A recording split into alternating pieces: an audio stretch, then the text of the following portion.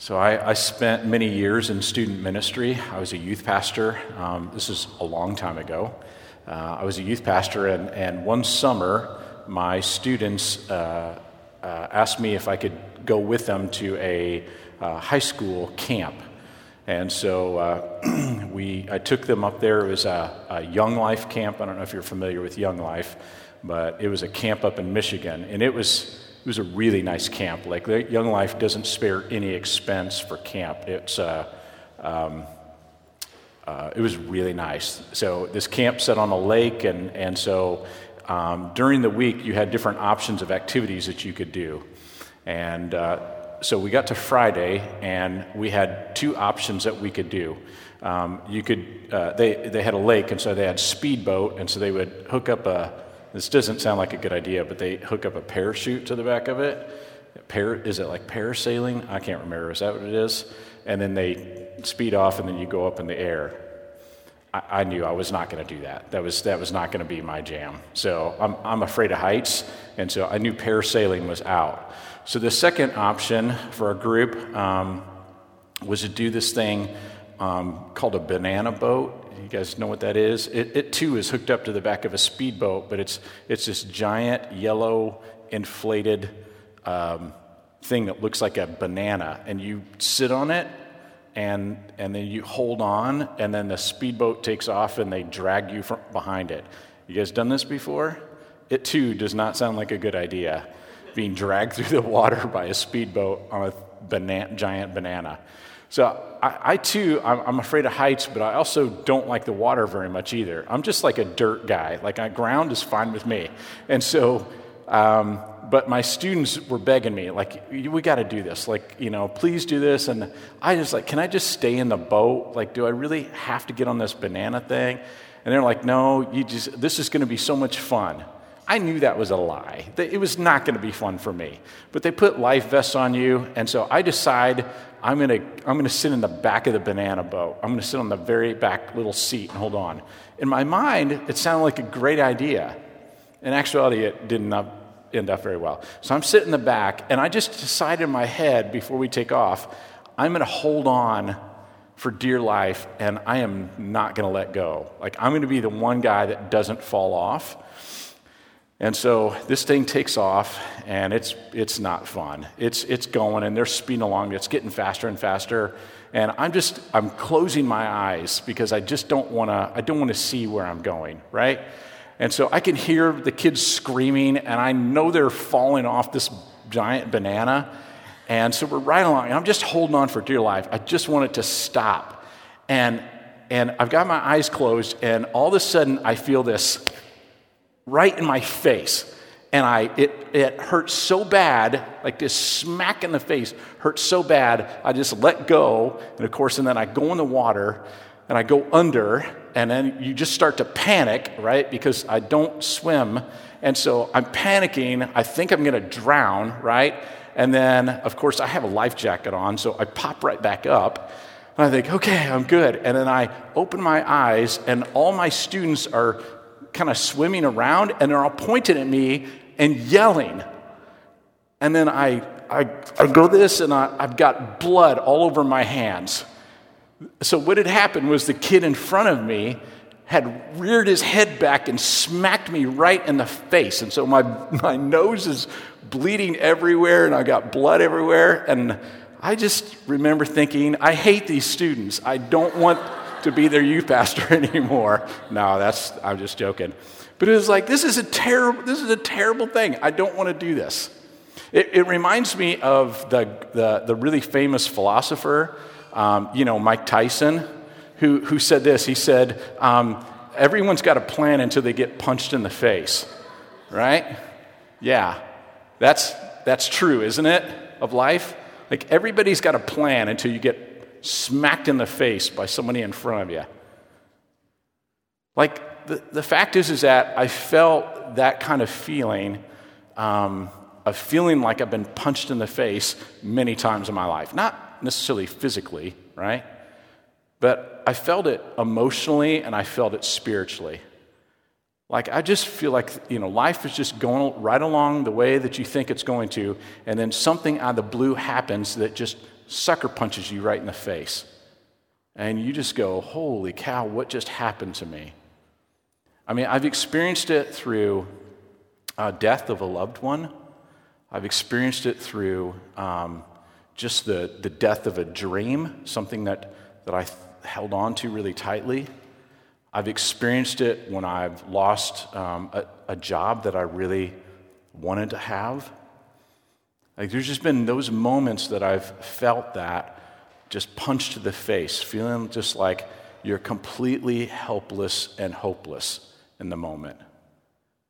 I've felt it spiritually in my own life. I think most of you who have been here before, you've heard me talk in the past about what St. John of the Cross talks about, the dark night of the soul, which is something I experienced a couple of years ago, where, I just woke up one day and said, I don't remember the last time I prayed.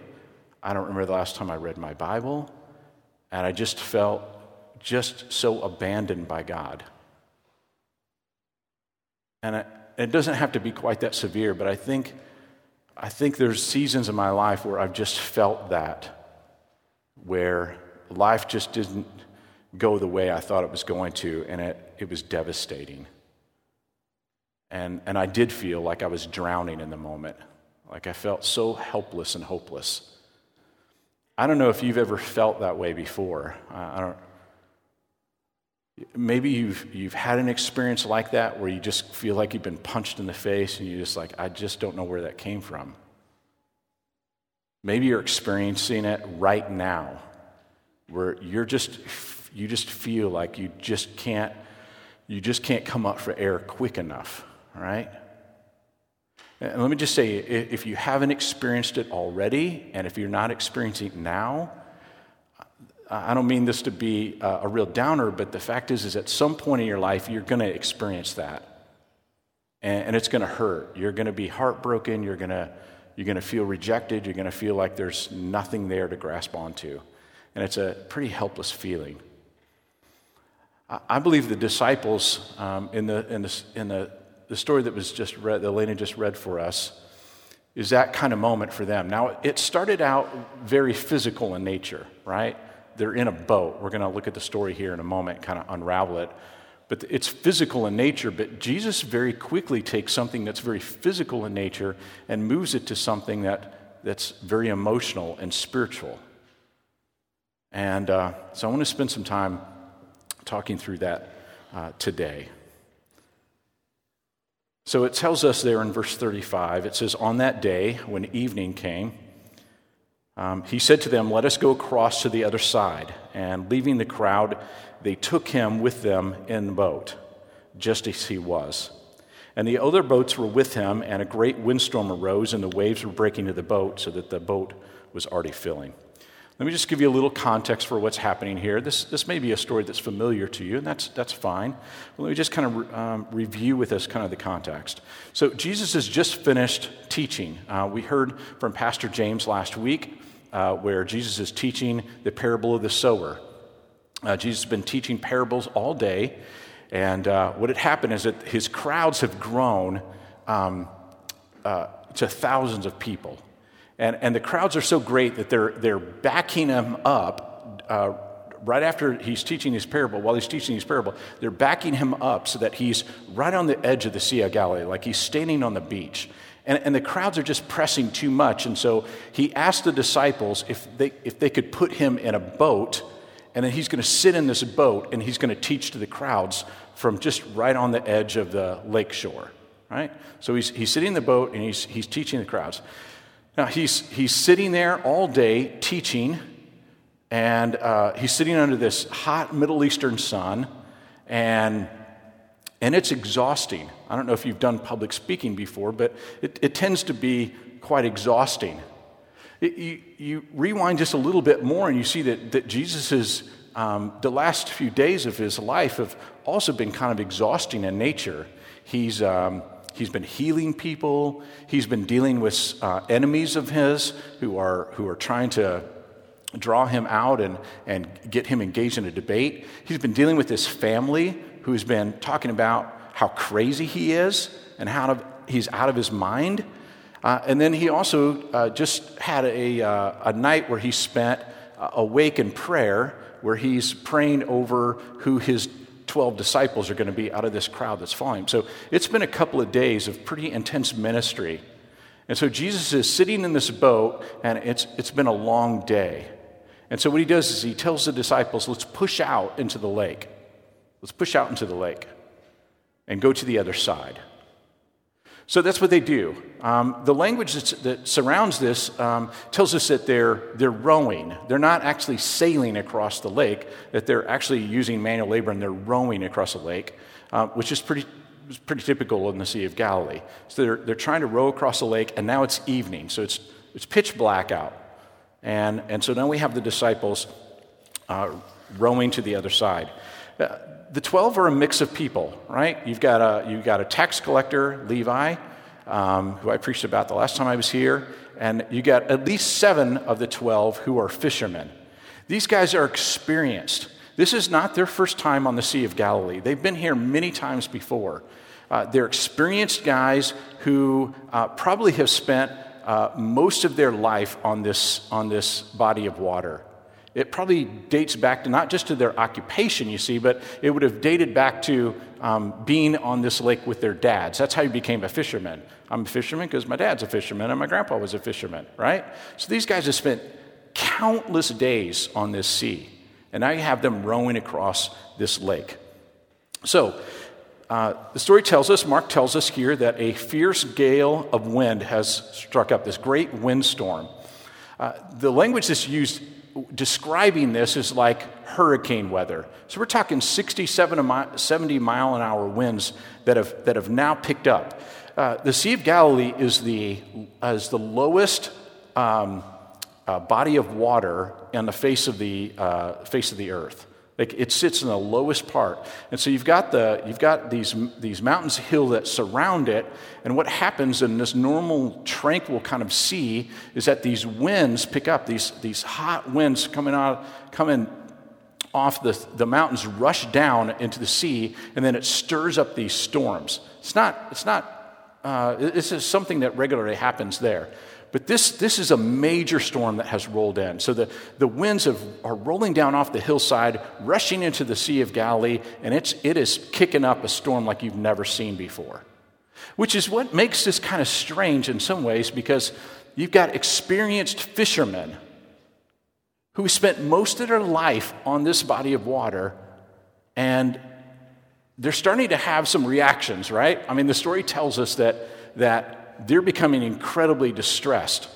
So they're trying as hard as they can to row through this thing, but the waves have just picked up. The wind gale force wind is going through here, and it's ripping this boat, and it's going everywhere. And so in a panic then, they go to Jesus, and actually 3 Gospels record 3 different ways in which they respond and talk to Jesus. So in Mark it says, the disciples asking Jesus, "Teacher, do you not care that we are perishing?" Do you not care that we're perishing? Where Matthew records, "Save us, Lord, we are perishing." And then Luke records, "Master, Master, we are perishing." You got 3 different Gospels, 3 different writers who are telling us the same story, right? "Teacher, do you not care that we're perishing? Save us, Lord, we are perishing. Master, Master, we are perishing." So which one is right? Which gospel account is right? My guess is that they're all right. That they're all right. It's like in this panic, the disciples are trying to do whatever they can to get this thing under control, right? It tells us that the boat's already filling up. They're probably just trying to scoop the water out. They're trying to hold on for dear life, row through this thing, right? And they're just, here's the Greek for it, they are freaked out, right? These guys just they've never experienced anything like this in their life.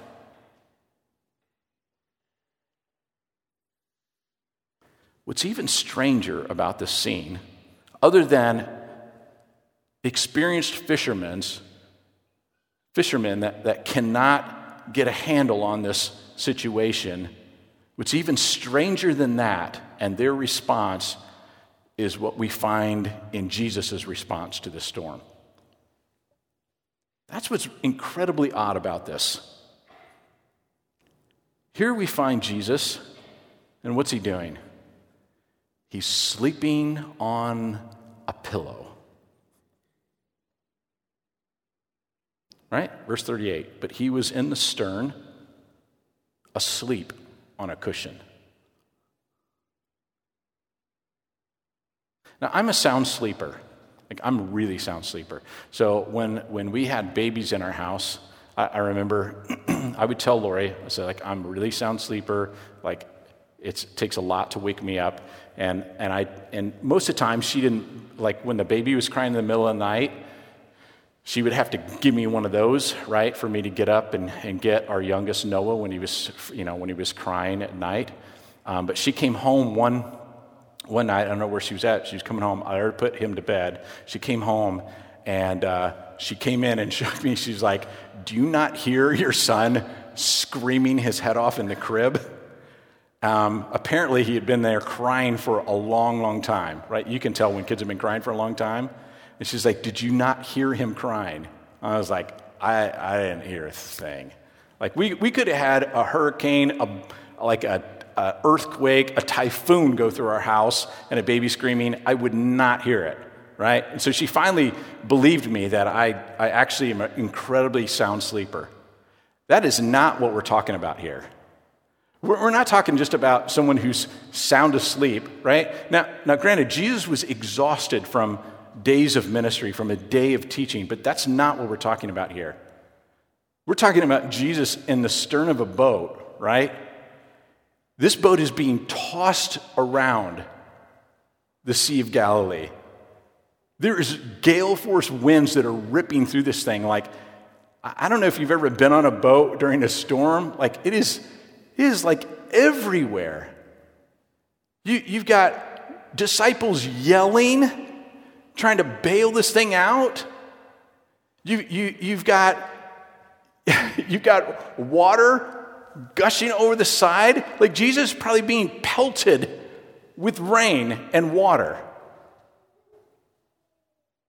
And he's asleep. He's asleep through this entire thing. How is it that Jesus can sleep through a storm like this? See, Jesus has a tool for dealing with storms. This is a real key to what we're talking about. Jesus has a tool for dealing with storms. You know what it is? It's a pillow. This is how Jesus deals with storms.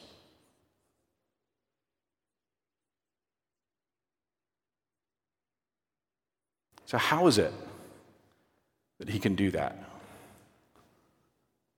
I think there's a couple reasons why he can deal with storms with a pillow. One is he knows who he is. And he knows where he's going. He knows who he is, and he knows where he's going. So the disciples, they're in verse 41, it says they're filled with great fear and said to one another then, "Who then is this that even the wind and the sea obey him?" It's a great question, right? He's calmed the sea. He's already calmed it. It's done. And so now the disciples are just, they have fear, right? And they're asking the question, who is this? Of his 30 plus years dwelling here bodily on earth, God himself spent roughly 1/3 of that time asleep. He not only ate, drank, cried, celebrated, just like every human, he also became tired. John tells us that he became wearied as he was from his journey, as he's journeying on. John tells us that he becomes tired, just as we become tired and weary. This is human, right? Yet it's one thing to sleep, and it's quite another thing to sleep through a storm. Not only is this a testimony of how tired he must have been, but how trusting he is. what serenity of soul, what rest in his Father that he can sleep in a storm. See, sleep invites an exercise of faith. When we lie down, when we close our eyes and give ourselves over to sleep, we make ourselves vulnerable. Jesus not only trusted his disciples to fall asleep in their presence, but he also entrusted himself to his faithful Father,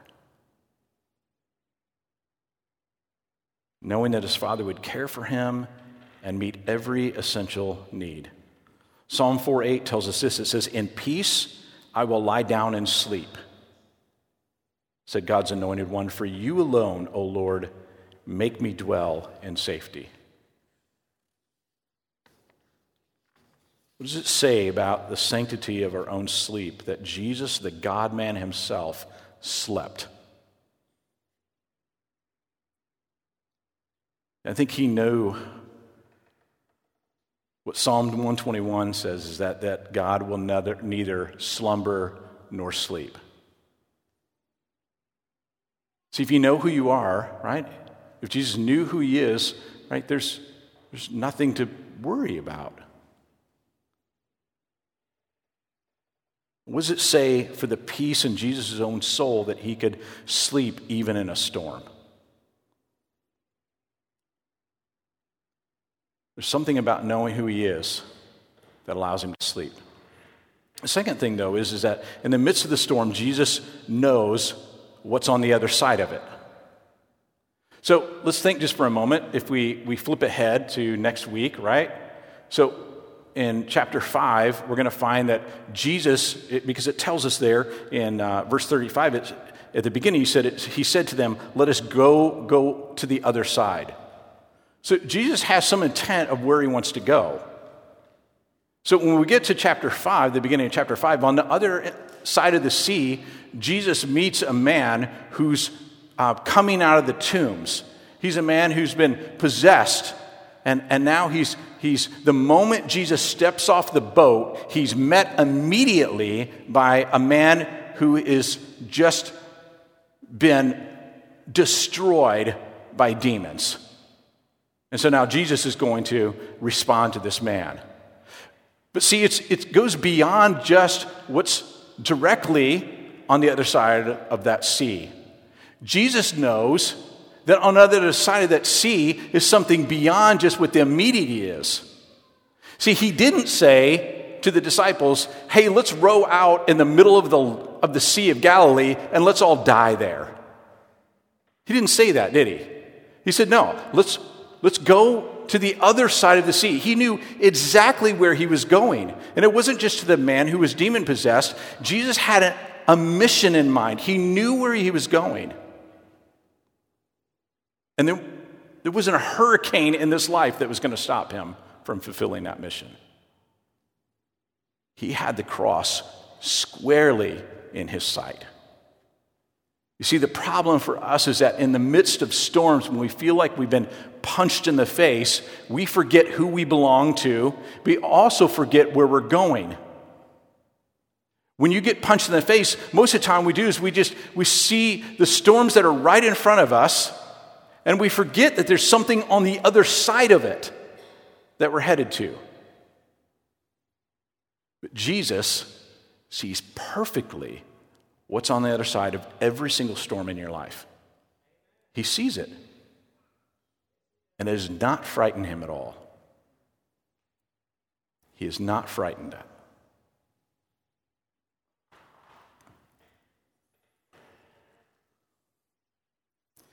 It tells us then, as the disciples are freaking out with the storm, right? In verse 39, it says, "He awoke and rebuked the wind and said to the sea, 'Peace, and be still.' And the wind ceased, and there was a great calm.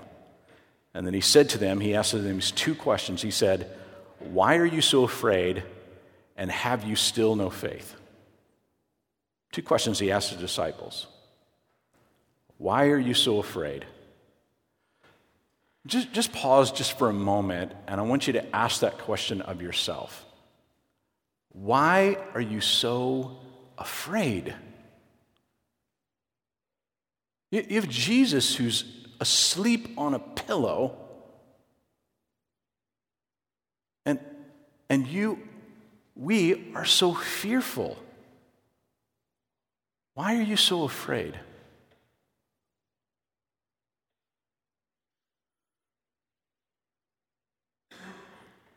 I think there's a couple of reasons why we could be so afraid. One is because all we see in front of us are just all the wind and the waves. Like we see the immediate trouble that's right in front of us. And it's raging all around us. I think the other reason why we tend to be afraid is that we've tried everything else to fix the problem, and we forget that we're in the same boat with Jesus. Like he's in the boat with us. He's asleep on a pillow, but he's right there in the boat with us, but all we can see is the things directly in front of us.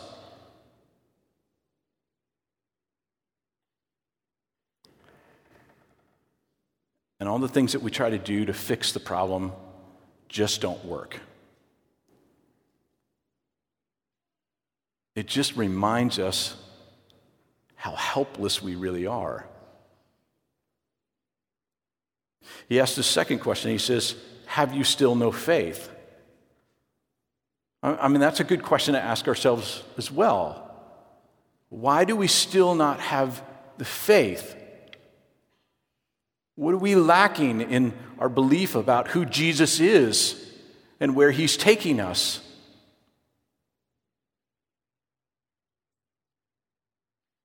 He asked the disciples that question, why have you still no faith?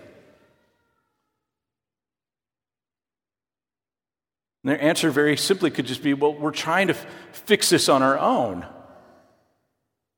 We're still trusting in our own efforts to make this go away. But our typical tools for solving problems just don't work in the midst of a storm. We run to all kinds of things. We run to our friends, our family. We run to our own efforts, our own work. And the reality is those things in a storm just can't work. They don't.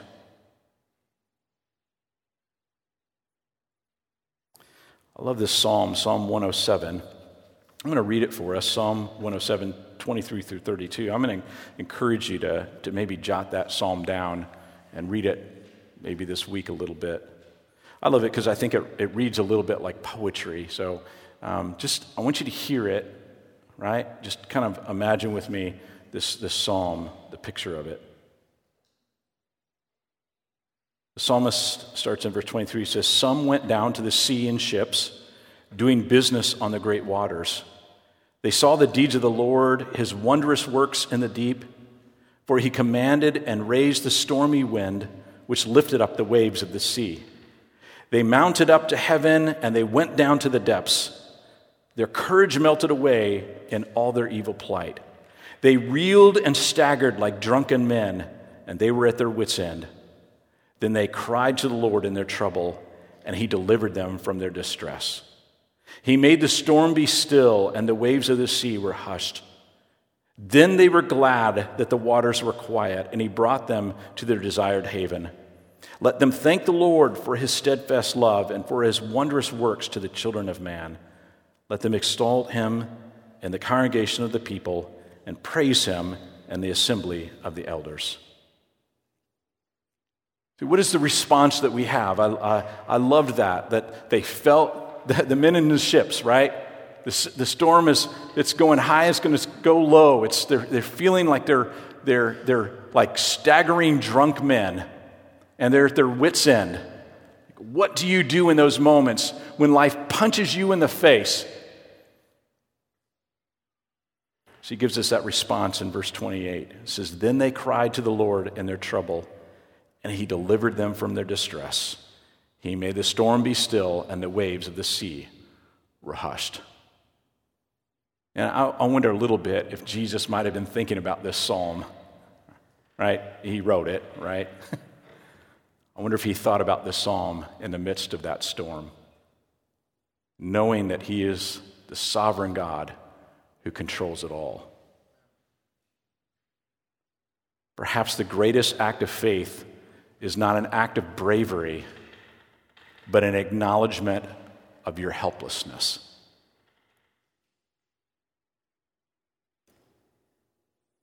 Psalm 127:2 says, "It is in vain that you rise up early and go late to rest, eating the bread of anxious toil, for he gives his beloved sleep." Isn't that a beautiful psalm? And what I think the psalmist is talking to some of you. You wake up anxious every morning. And at night, you toss and you turn. You eat the bread of anxious toil. You cannot sleep. But it promises that he gives to his beloved sleep. You are his beloved. And he so desperately wants to give you sleep and rest. Aren't you tired? Aren't you tired of feeling helpless and hopeless all the time? Do you feel tired of feeling like you get punched in the face, like you're drowning? Let me just tell you, the sovereign God who controls the wind of the waves, he was telling you, come, rest. Just rest. Lay your head down and rest. You worry so much. You let all this anxiousness, right? And here's Jesus sleeping in the midst of a storm. Why? Because he's the king of the universe. Like he's sovereign over all things. He knows exactly where he's taking you, and because of that, you can rest. It's an invitation to come, to lay your head on the pillow and just rest your weary head. Some of you need to hear that tonight. You are exhausted, and you need to hear the Savior calling you to come and to sleep. You know, there's two occasions that were recorded in the Gospels when Jesus did not sleep, that he pulled an all-nighter. It was not for a Greek exam or Hebrew exam, right? For Jewish school or whatever, right? It wasn't those times. There's two occasions when he didn't sleep. I mentioned one already. It was when he pulled an all-nighter and he's praying, asking God to tell him who among this crowd of people should be his 12. Basically, who's going to change the face of the earth by starting the movement of the gospel, right?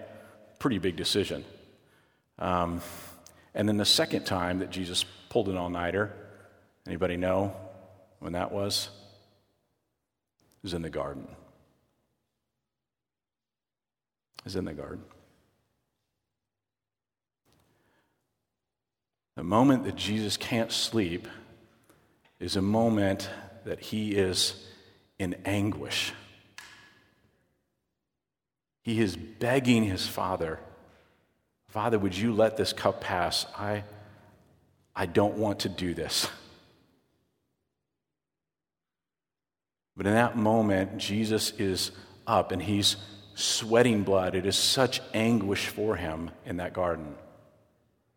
His disciples, now they're asleep, right? Now they can't be woken up. They've fallen asleep 3 times. There's Jesus awake. In that moment, he knows exactly who he is, and he knows the purpose for why he's been called. He has his eyes firmly set on the cross. He knows that the pain and the anguish that he will experience would be for each and every one of you. Let me just tell you this. All of that was so that you could rest. All of it. All of it was for you to rest. So that there's not one thing that you have to do in order to inherit eternal rest in him.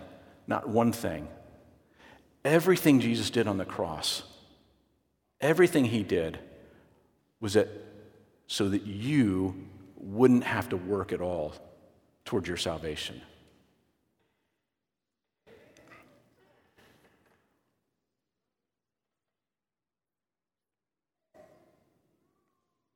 So why are you afraid? And why do you still lack faith? Let's pray together.